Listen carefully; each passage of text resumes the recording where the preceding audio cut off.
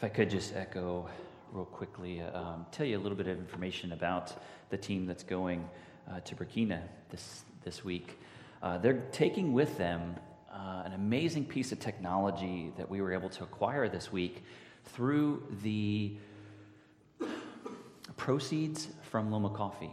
As you may or may not know, Loma Coffee is part of our church. It's a separate entity of our church, but it's a way in which we meaningfully connect with our city. And the Loma governance team and mission team throughout the last year has decided that whenever there is surplus in the annual budget from Loma Coffee, those proceeds will be handed over to the missions team to be handed out to do mission work. And so Loma Coffee this year for our church, for our mission team, has purchased a backpack that inside the backpack is a mobile movie theater.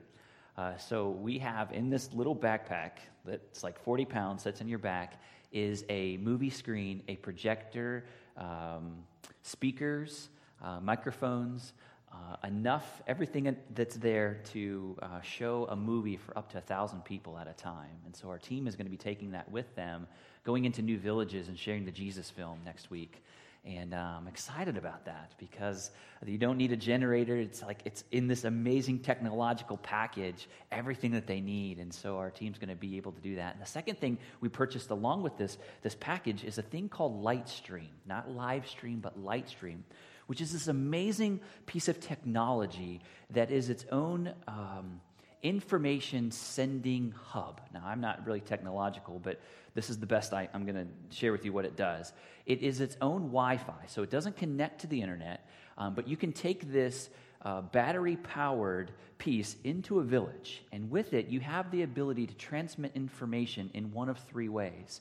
It has the ability to Bluetooth connect to someone's phone. So if someone wants to get some information, they can get close to the light stream, and it can communicate through Bluetooth, and they can download the Bible on tape in their own language. They can download the Jesus film and other films in their own language so that they have them on their phone or their own personal device. Or it can connect through Wi-Fi, so not to the internet Wi-Fi, but if you have a smartphone, you can come in contact with, you'll see it pop up under your Wi-Fi settings, click on it, and it immediately will show you all the content that is on this light stream. So if someone goes into a village and they have a smartphone, they can download onto their mobile device the Jesus film and all these other opportunities for them to have the Bible with them as they go. The other way it connects is through SD cards. So most of the phones over in Africa have an SD card if it's an older phone.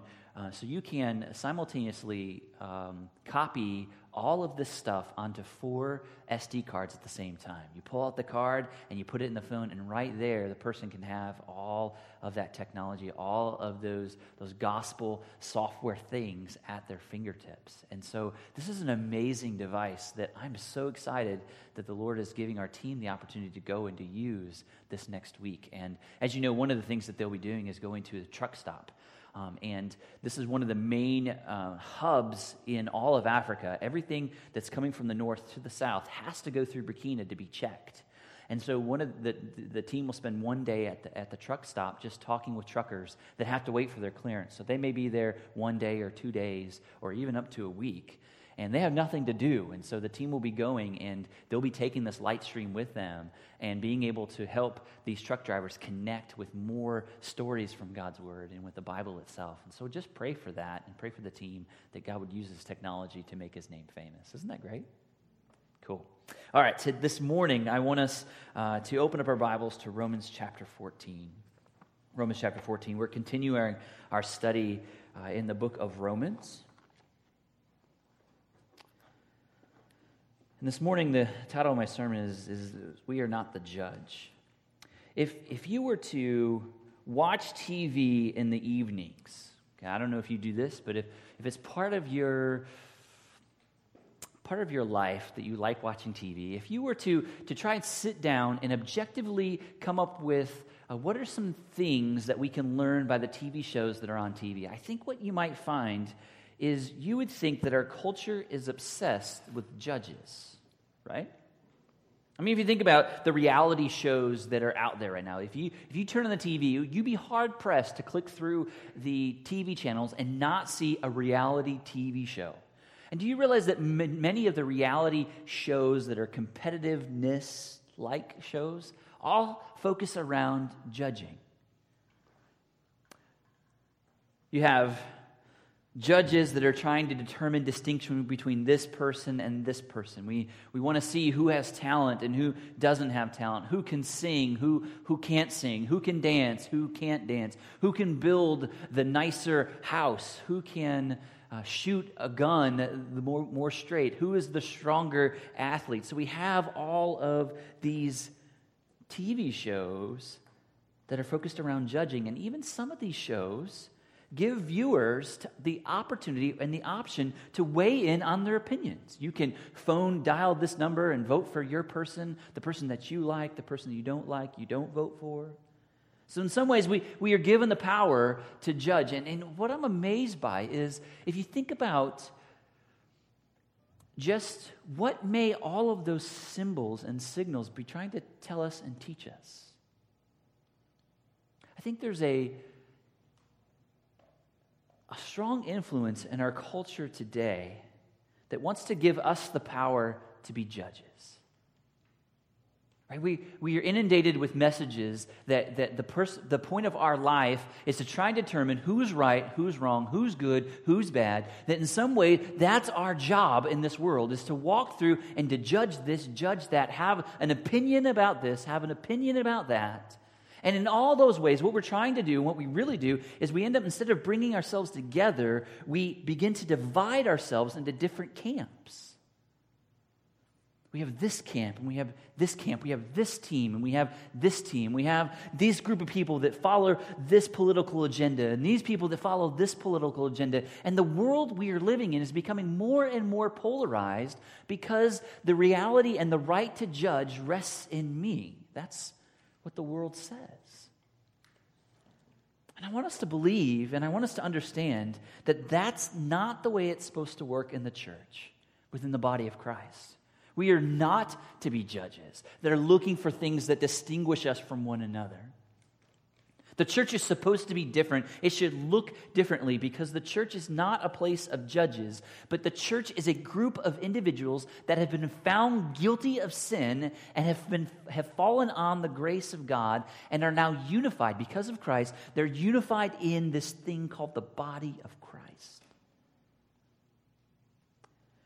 And today, as we look in Romans 14, what we're going to see is this comes in the series of Paul's teachings. Paul has been encouraging believers to live as living sacrifices that are continually being transformed by the renewing of their minds. And so he's been walking through, these are the ways in which, as a believer, we are being renewed and being transformed through our mind. So he spends time redefining love. He spends time redefining how we look at authority and how we view authority, how we live in community with our neighbors, how we walk in the light. And so he's been giving us great practical advice, or great practical encouragement, how the theology of Romans 1 through 11 actually is lived out in the life of a believer. And now, as we move to 14, he is zooming in even closer on a very specific situation that that the church at Rome was encountering. So he's going to address a real situation that is on the rise. You see, in the church of Rome, it was quickly moving towards what I would see, it was quickly moving to becoming an episode of Survivor. Now, if you've watched Survivor, you know that there are different tribes. And the tribes compete to outwit, outplay, outlast the other one. And you want to see who's the ultimate survivor. And what we see is Paul, I believe, if he was looking at the church of Rome and had Survivor as an awesome object lesson, he may say, Church at Rome, you are on the brink of becoming an episode of Survivor. Because what we're going to see in the Roman church, there were two tribes that were forming. There was the weak tribe and the strong tribe. And what was taking place is the weak tribe and the strong tribe were looking at each other, and they could see that they were different from one another, and they were on a trajectory to become two separate entities or two separate teams in the same body of Christ. And so they were moving towards distinction and not unity. And Paul wants to step in and say, hey, wait a minute. Something has got to change here. Some way the Lord has got to turn the tide, because God has not made us to live in this church, in this community of faith, to be different people and distinct, but He's made us to be unified. So today we're going to take a look at some truths or some things that we can look at ourselves to see if we or our fellowship are moving towards distinction or we're moving towards unity. So as we look in Romans chapter 14, verses 1 and 2 and verse 5, the first thing that we're going to see is that we want to turn the tide and continue towards unity. We need to embrace the reality of differences among believers. We must embrace the reality of differences among believers. Look with me in verses 1 and 2, and then we'll skip on down to 5. He says, as for the one who is weak in faith, welcome him, but not to quarrel over opinions. One person believes he may eat anything, while the weak person eats only vegetables. Verse 5. One person esteems one day as better than another, while another esteems all days alike. Each one should be fully convinced in his own mind. See, in Rome, there were these two groups. There were the Jews that had recently become believers, and there were Gentiles that both had recently become believers. And both groups, as they're trying to work out their faith in this new context of a Christian family or the body of Christ, they were coming together, bringing their old ways into this fellowship. You see, the Jews were finding it difficult to let go of their religious past. They were working hard to let go of the ways in which they found their righteousness. And so they were, as Paul's referring to, the weaker brother in this situation were the Jews. And at the same time, the Gentiles were wrestling with their freedom as it relates to holiness. They were coming into this new body of Christ with all of this freedom. And they were asking themselves the questions, how do I live in this freedom in a way that leads to holiness? And it's distinct from the world that I came from. So what was taking place is there was a growing distinction among non-essential practices. There was distinction about how we celebrate and how we determine special diets and special days. And so the Jews, who were the weaker, would only eat vegetables. They observed special days, and the days of celebration and remembrance that they remember were both given by God, but also some were developed through transition or tradition. And the Gentiles, on the other hand, ate all they wanted and spent every day as though there was no difference in the days. So Paul here is encouraging the believers that though they have come from different backgrounds, they are to embrace and welcome each other. Do you see that there? He says, what you're to do is to welcome each other. Realize there's distinctions. Realize that you're both coming from different backgrounds, that you're in different places in your walk with the Lord. And so don't be alarmed by that fact, but realize that what has happened is God is adding to the family of God, and we're going to be different in where we are at different places. Some will be weaker, some will be stronger. But even though the weaker and the stronger, there will always be weaker and stronger among the fellowship of God. But that doesn't mean we have to be distinct. He says instead, welcome one another. Welcome one another into this family, into this fellowship. And he says, welcome one another. But he says also, don't quarrel over opinions. There's no book in the Bible that is referred to as First Opinions, chapter 4, verse 13. There is no first opinions. There is no second opinions. It's not in the Bible, so we're not supposed to be arguing over opinions, because that only seeks to divide.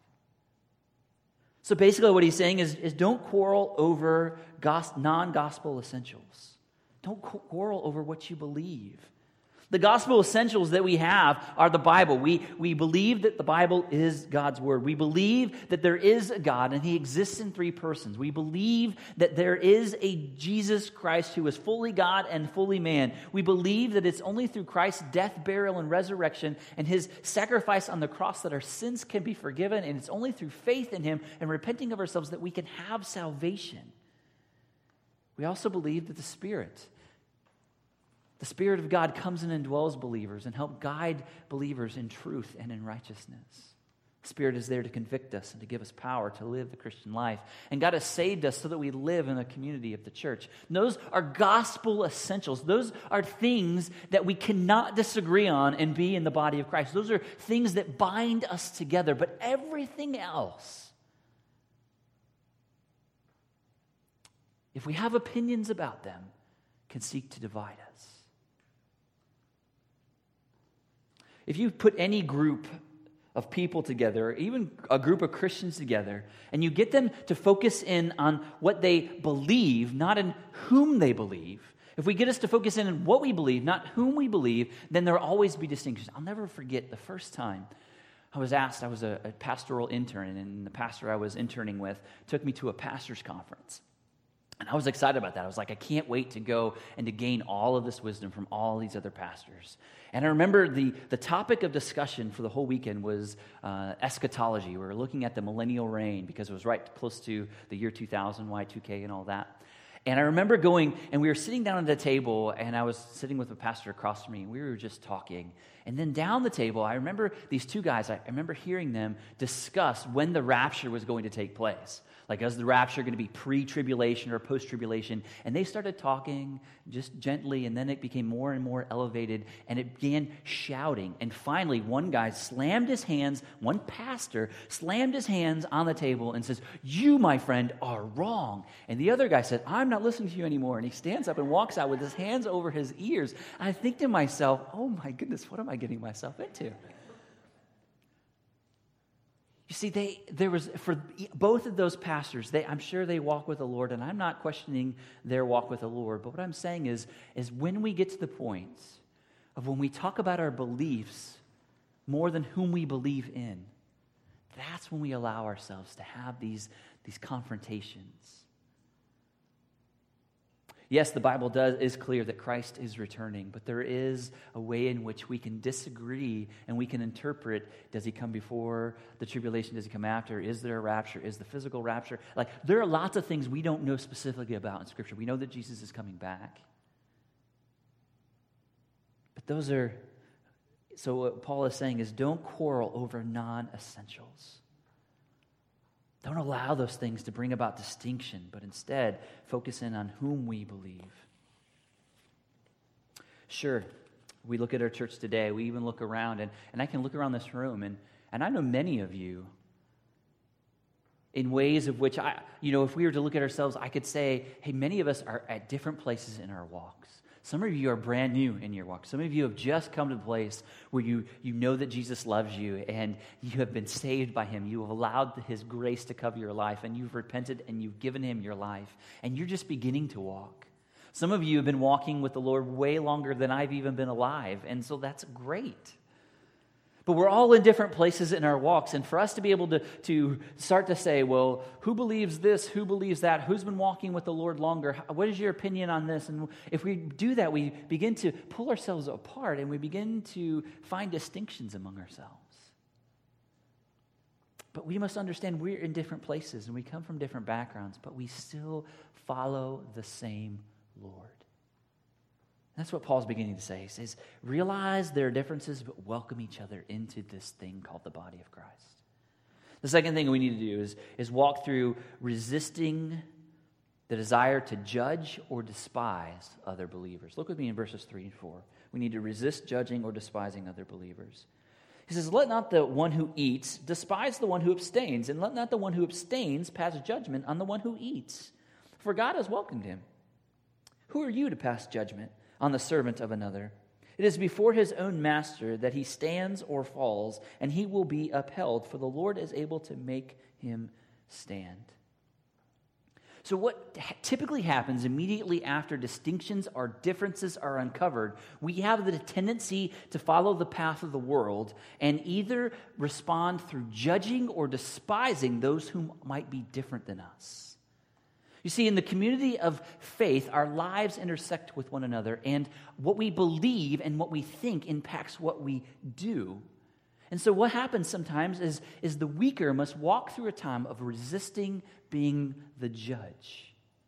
Imagine it something like this, as the Jews are looking at the way the Gentiles are acting, and two Jews get together, or two Jewish Christians now get together, and they say to themselves, can you believe those Gentiles?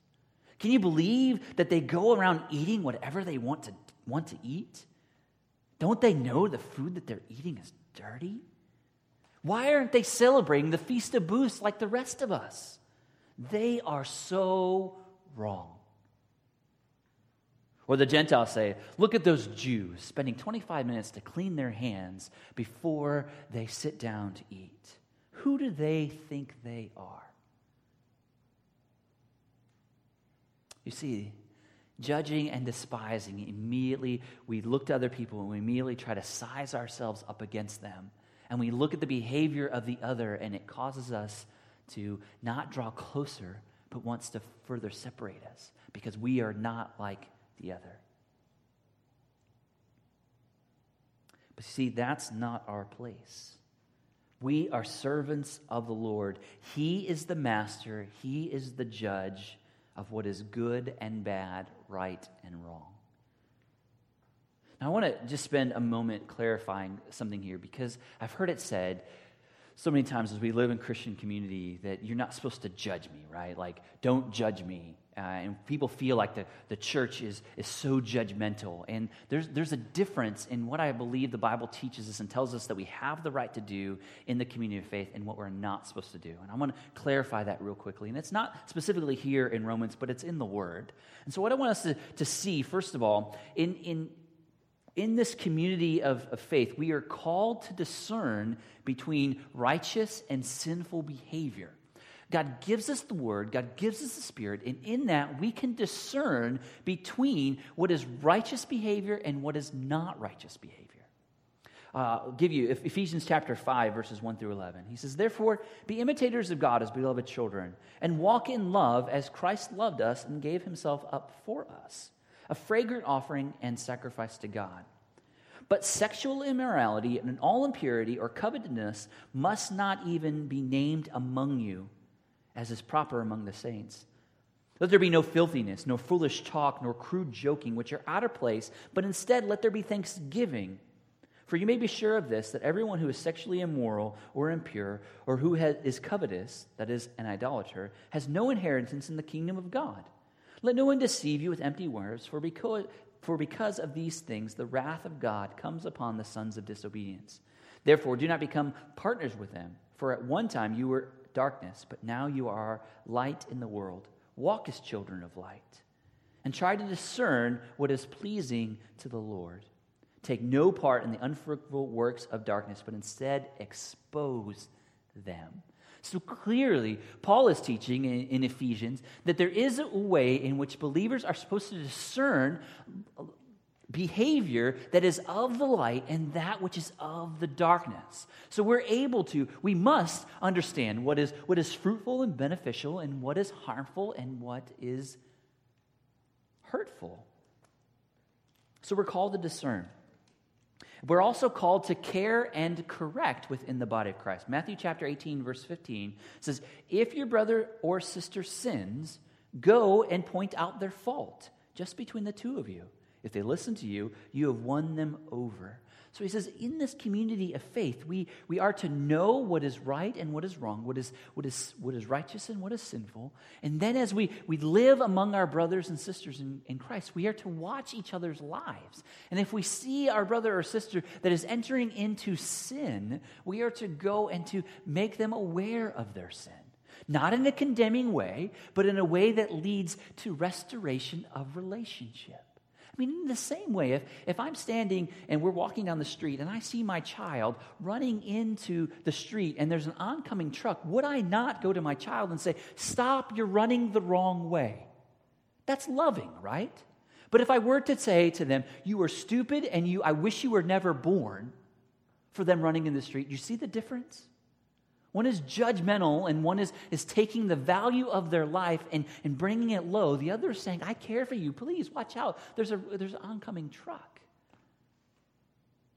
So in the body of Christ, we are to care and correct those that are among us. But there's one layer that we're not supposed to go beyond that. We are not responsible to condemn our brothers or sisters. Let me give you an example real quick. Let's say two families are talking about their summer plans. They're over for a cup of coffee and they're just sitting down on the table. And one family says, hey, guess what we've decided to do with our summer vacation this year? We've decided that we're going to go on a vacation, or we're going to go on a mission trip. We're going to go to an orphanage in West Europe, and we're going to spend our time helping these kids. We're going to tell them about Jesus, and we're going to love on them. We're going to make them dolls, and we're going to do all these great things. And the other family says, well, guess what we're going to do on our summer vacation? We're taking a trip to a private island, and it's going to be an all-inclusive week on the beach where we're going to get to eat whatever we want to. We're going to spend family time together, and we're going to get to do all of this fun stuff, jet skiing and all these great things. Now, if the one family that is going to take the mission trip looks at this other family and says, or even in their own minds, they may not actually say it out loud, but they may say it amongst themselves as the husband and wife are laying in bed that night, can you believe that family? Can you believe that they're going to spend their summer vacation all on themselves? That is so wrong. How can they go away for a week and spend it all on themselves? How selfish. Now that family has just made a judgment call. They have no idea what's going on in that other family. Who knows if their relationship, that family, is in the process of trying to come back together from a time of being fractured? What if that husband and wife have spent the last year at odds with each other and the family has just needing some time to get away so they can be together and to reestablish those bonds? We don't know those things, but we're so quick to jump to conclusions and to jump to judgment calls about what people do. And Paul says, resist it. Resist. It's not your place to make judgment calls on others' lives. And the reason that we're not called to do this is because we are not the master. Jesus Christ himself is the master. He is the one that sets the standards over us, and each of us servants will be judged by our master's standards, not our standards or other standards. Look at me in verse 4. We'll see it again. He says, who are you to pass judgment on the servant of another? It is before his own master that he stands or falls, and he will be upheld, for the Lord is able to make him stand. So the question you should be asking yourself then is, how do I know if I'm living up to these standards or if I will fall by these standards?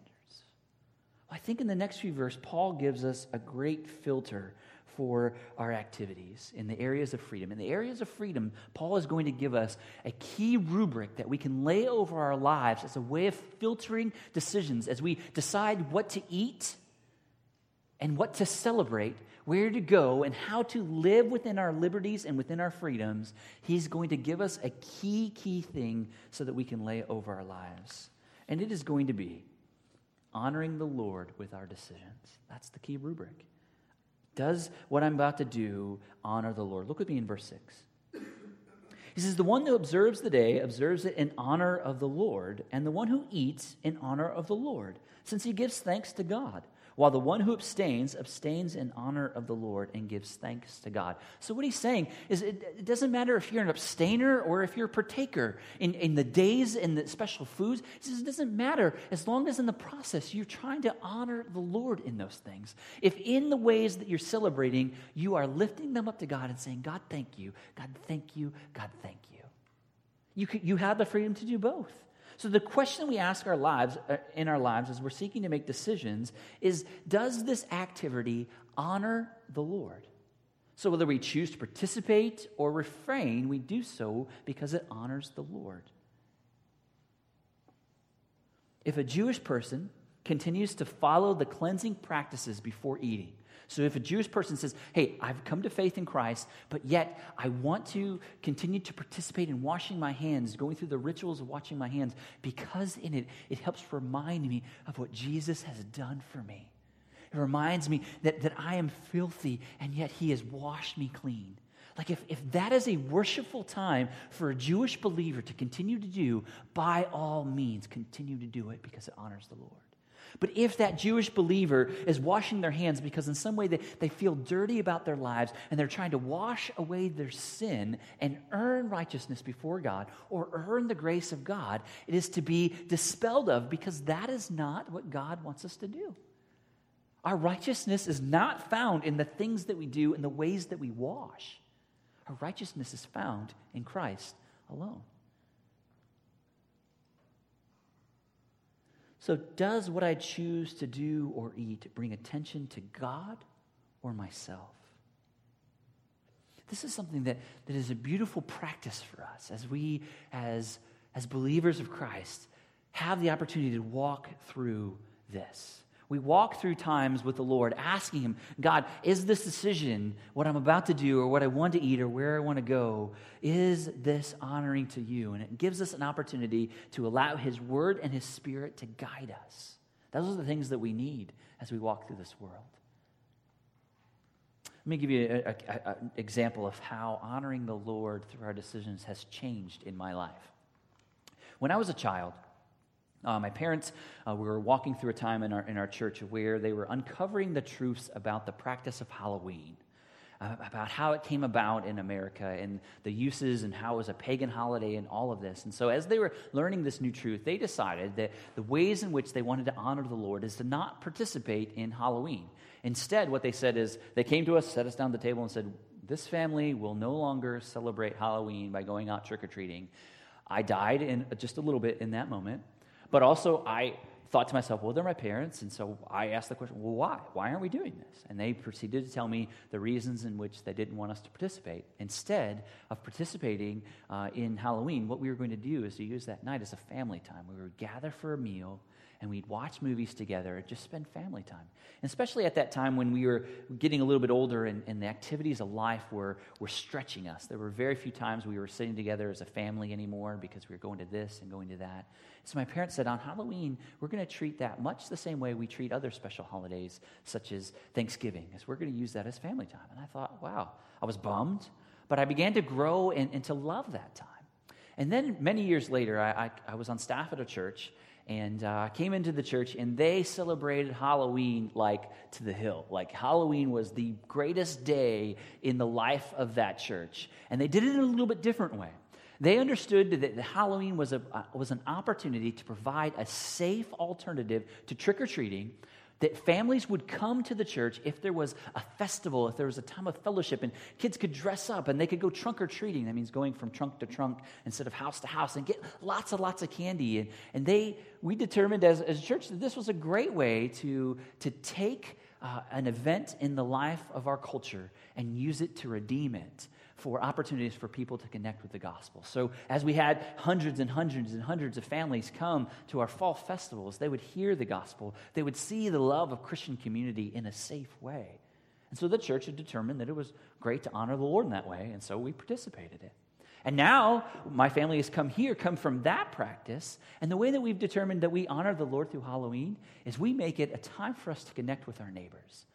I love Halloween, the way we celebrate it now, because I really believe it honors the Lord and makes me feel good. We get together at someone's house, usually it's Lorraine's house, or it's our house, or maybe it's the Payne's house, and we get everyone, as many people as we can together, and we have chili. Somebody brings the beans, someone brings this, and someone brings that, and we just spend the time together fellowshipping with one another, and then we go out trick-or-treating as this mob of parents and kids. It's an insane thing to see. You can just see as people open up the doors, they're like, wow, we're mobbed by all these people. And they get excited, and we're excited. And it's just a great time to fellowship. And I believe that this is also another way of honoring the Lord. But if someone were to look at that and say, which is the right way to celebrate Halloween? Is it to abstain completely? Is it to go all out and engage completely? Or is it to connect with neighbors? I would say in each one of those ways, it's perfectly fine to honor the Lord in any of them. Just as long as you have determined between you and the Lord, this is the way we're choosing to honor the Lord through this. So I will say a couple things about this. There is a way in which eating Twinkies can honor the Lord. I'm just going to be silly, okay? There are ways in which eating Twinkies can honor the Lord, and there are ways in which eating Twinkies cannot honor the Lord. If you're eating the Twinkie and you choose to eat a Twinkie and you're savoring the flavor and thanking God so much for the fluffy goodness in the middle and the golden sponginess of the cake, and you're eating it saying, God, thank you for good things. Like, I know this isn't going to do a lot of great health for my body, but thank you for good things. Or if you've determined between the Lord, you're trying to walk towards healthiness, there's a way in which you hoard the cookies or the Twinkies and you hide them and you're eating them like this. That's a way of not honoring the Lord with that decision, right? So there's also a way in which we can honor the Lord by what we eat and what we don't eat. There's a way in which we can choose to honor the Lord by what we watch. There's a way in which we can choose to honor the Lord in how we spend our vacations, what we choose to do for fun, where we choose to go to eat for dinner. Those are all things that we can think through and live intentionally that say we honor the Lord in these things. So we honor the Lord with our decisions. And lastly, we live under the lordship of Christ. Look with me in verse 7. None of us lives to himself, and none of us dies to himself. For if we live to the Lord. If we die to the Lord. So then, whether we live or whether we die, we are the Lord's. For it is this end Christ died and lived again, that he might be Lord, both of the dead and of the living. Why do you pass judgment on your brothers? Or why do you despise your brothers? For we will all stand before the judgment seat of God. For it is written, As I live, says the Lord, every knee shall bow to me, and every tongue shall confess to God. So then each of us will give an account of himself to God. Basically what Paul is saying in all of this is that we live not for the approval of man, but we live in the joy of Christ. He is our ultimate authority. He is the one we bow our knees to. He is the one we must give an account of our lives to. You don't have to give an account to your neighbor for why you're going on this trip or not going on this trip, but you have to give an account to God. And in the end, we will stand before God and give an account of our lives. And he's not saying here, this is not over salvation. What he's saying is once you're saved, you're in. Once you're saved, you can be assured of your salvation. But he says, in this process, in this time of sanctification, from the time of your salvation until you are called home, there's a time in which we have freedom to make a lot of decisions. And in some way, we will stand before the Lord when he calls us home, and we will give an account for what we do in that space. I don't know if he'll go decision by decision or activity by activity, but in some way we will stand before the Lord and say, Lord, I did this because of this. I did this because of this. And it won't be a time of condemnation, but it'll be more of a time of us seeing the ways in which we are honoring to the Lord, and those will be sweet. And then instantly we'll be sorrowful for the ways that we missed it, and instantly the grace of God will cover us. But in some ways we will give an account.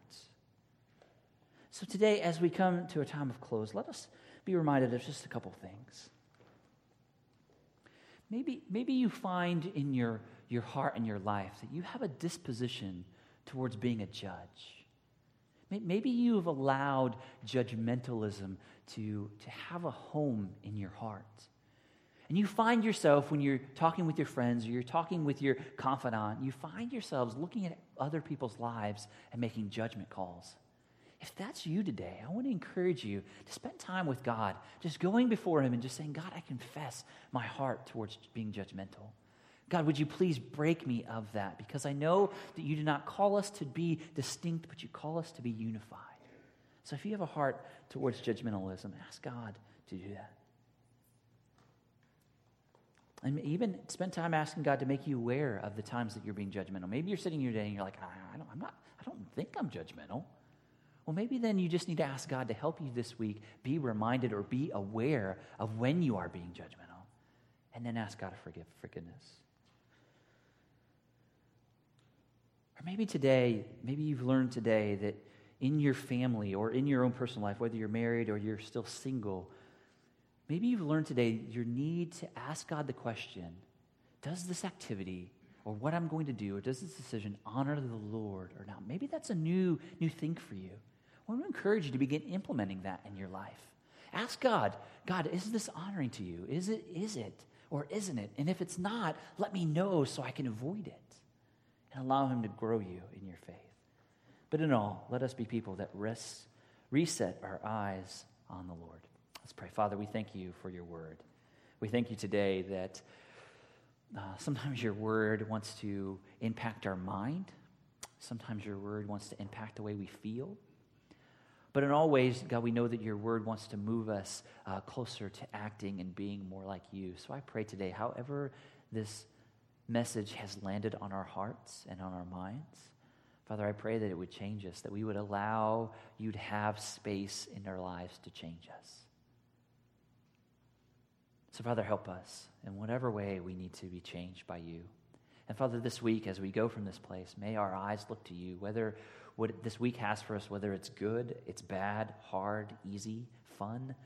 I don't know what the week before us holds, but I know you hold our week.